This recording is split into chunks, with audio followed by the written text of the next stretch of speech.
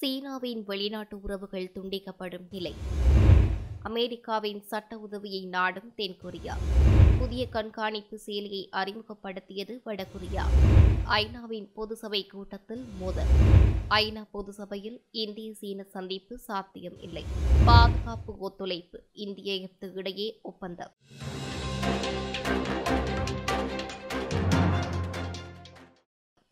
சீனாவின் வெளியுறவு கொள்கைகளில் பல மாற்றங்கள் ஏற்பட்டு வரும் நிலையில் தற்போதைய சீனாவின் நிலை மிகவும் மோசமான சூழலுக்கு தள்ளப்பட்டுள்ளதாக தெரிவிக்கப்பட்டுள்ளது. குறிப்பாக சீன அதிபர் ஷி ஜின்பிங் கடந்த 2 வருடங்களுக்கு மேலாக வெளிநாட்டுக்கான சுற்றுப்பயணங்களை நிறுத்தி வைத்திருந்தமை மற்றும் வெளிநாட்டு ராஜதந்திரிகளின் சீனா நோக்கிய வருகையினை முக்கியப்படுத்தாமை போன்ற பல காரணங்களினால் சீனாவின் வெளிநாட்டு உறவு நிலைகள் மிகவும் மோசமாக பாதிக்கப்பட்டுள்ளதாக தெரிவிக்கப்பட்டுள்ளது.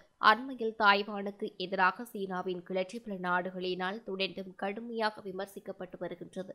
அத்துடன் சீனாவில் உள்ளூர் உற்பத்திகள் வீழ்ச்சியை சந்தித்து வரும் நிலையில் உற்பத்திகளை வெளிநாடுகளுக்கு ஏற்றுமதி செய்ய முடியாத நிலை உருவாகியுள்ளது. இதனால் சீனாவின் உள்ளூர் தொழிலதிபர்கள் நாட்டை விட்டு வெளியேறி வரும் சூழல் காணப்படுவதாகவும் சீனாவின் மக்கள் தொகையில் பாரிய வீழ்ச்சி இந்த வருடம் ஏற்படும் என சர்வதேச அமைப்புகள் சுட்டிக்காட்டியுள்ளன. தென்கொரியாவில் தற்போது பணவீக்கம் அதிகரித்து வரும் நிலையில் அமெரிக்காவின் உதவியை நாடியுள்ளதாக தெரிய வருகின்றது. ஏற்கனவே இரு நாடுகளுக்கு இடையில் பாதுகாப்பு தொடர்பில் ராணுவ கூட்டு பயிற்சிகள் தொடர்பில் மிகவும் நெருக்கமான உறவு நிலைகள் காணப்பட்டு வரும் நிலையில் தற்போது தென்கொரியாவும் மிக கடுமையான பணவீக்க பிரச்சினைகளினால் அவதிப்பட்டு வருகின்றது. குறிப்பாக மின்சார வாகனங்களின் உற்பத்தி மற்றும் விற்பனை துறையில் ஏற்பட்ட வீழ்ச்சியே இதற்கு காரணம் என்றும் இத்துறையில் அமெரிக்காவின் தலையீட்டை தாம் எதிர்ப்பதாகவும் அமெரிக்காவின் சட்ட உதவி இந்த நேரத்தில் தென்கொரியாவுக்கு மிகவும் அவசியம் தேவைப்படுகின்றது எனவும் தென்கொரியாவின் தொழில்துறை அமைச்சர் லீ சாங் யாங் தெரிவித்திருக்கின்றார். கொரிய தீபகற்பத்தில் வடகொரியா போர் வாசனையை மீண்டும் வீச செய்து கொண்டிருப்பதும் அணு ஆயுத உற்பத்தியை சட்ட ரீதியாக ஆரம்பித்திருப்பதும் தென்கொரியாவின் எதிர்காலத்திற்கு பாரிய ஆபத்தாக இருக்கக்கூடும் என சர்வதேச ஊடகங்கள் தெரிவிக்கின்றன.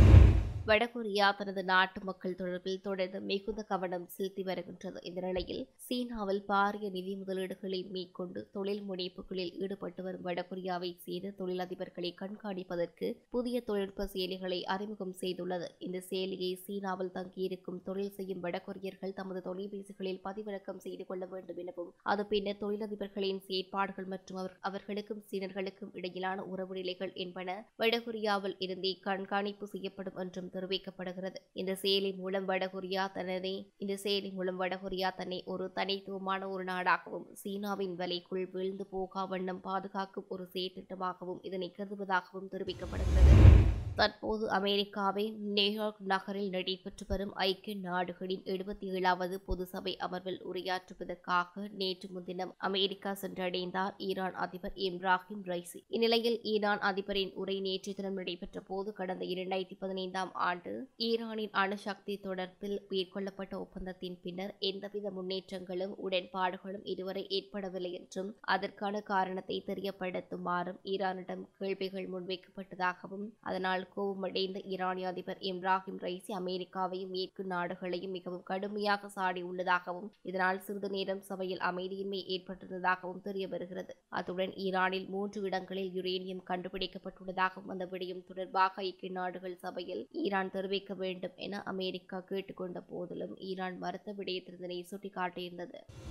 அமெரிக்காவின் நியூயார்க் நகரில் நடைபெற்று வரும் ஐக்கிய நாடுகள் சபையின் பொதுசபை கூட்டத்தில் பல நாட்டு ராஜதந்திரிகள் சந்தித்துக் கொள்ளும் வாய்ப்புகள் காணப்படுகின்றன. குறிப்பாக 11ஆம் நாள் சபை கூட்டத்தின் முடிவில் சுமார் 50க்கும் மேற்பட்ட பல நாட்டு ராஜதந்திரிகள் சந்தித்து பேசும் வாய்ப்புகள் காணப்படும் நிலையில் இந்திய மற்றும் சீன அதிகாரிகள் சந்திப்பதற்கான எந்த முன்னேற்பாடுகளும் இடம்பெறவில்லை என தெரிவிக்கப்படுகிறது. இருநாட்டு வெளிவிவகார அமைச்சர்களும் நேருக்கு நேர் சந்திக்கும் நிலை வந்தாலும் இருநாட்டு உறவு நிலைகள் குறித்து பேசிக் கொள்வார்களா என்பது இன்னும் தெளிவாக தெரியவில்லை.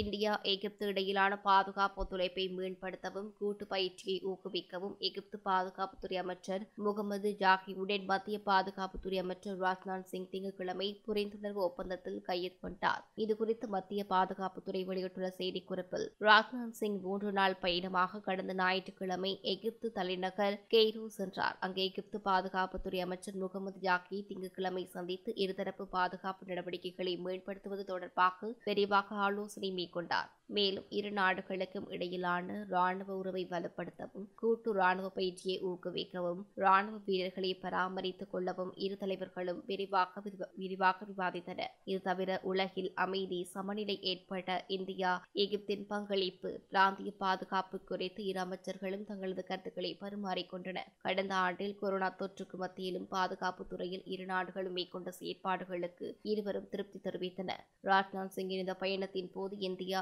எகிப்து இடையிலான பாதுகாப்பு ஒத்துழைப்பை மேம்படுத்தவும் கூட்டு பயிற்சியை ஊக்குவிக்கவும் ஒப்பந்தம் கையொப்பமானது மிகப்பெரிய மைல்கல்லாகும். இது அனைத்து நிலைகளிலும் பரஸ்பர புரிதலுடன் பாதுகாப்பு ஒத்துழைப்பை வலுப்படுத்த உதவிகரமாக இருக்கும். இந்த ஒப்பந்தத்தின் மூலம் இருதரப்பு உறவுக்கும் புதிய உத்வேகம் கிடைத்துள்ளது என்றும் அதில் குறிப்பிடப்பட்டுள்ளது.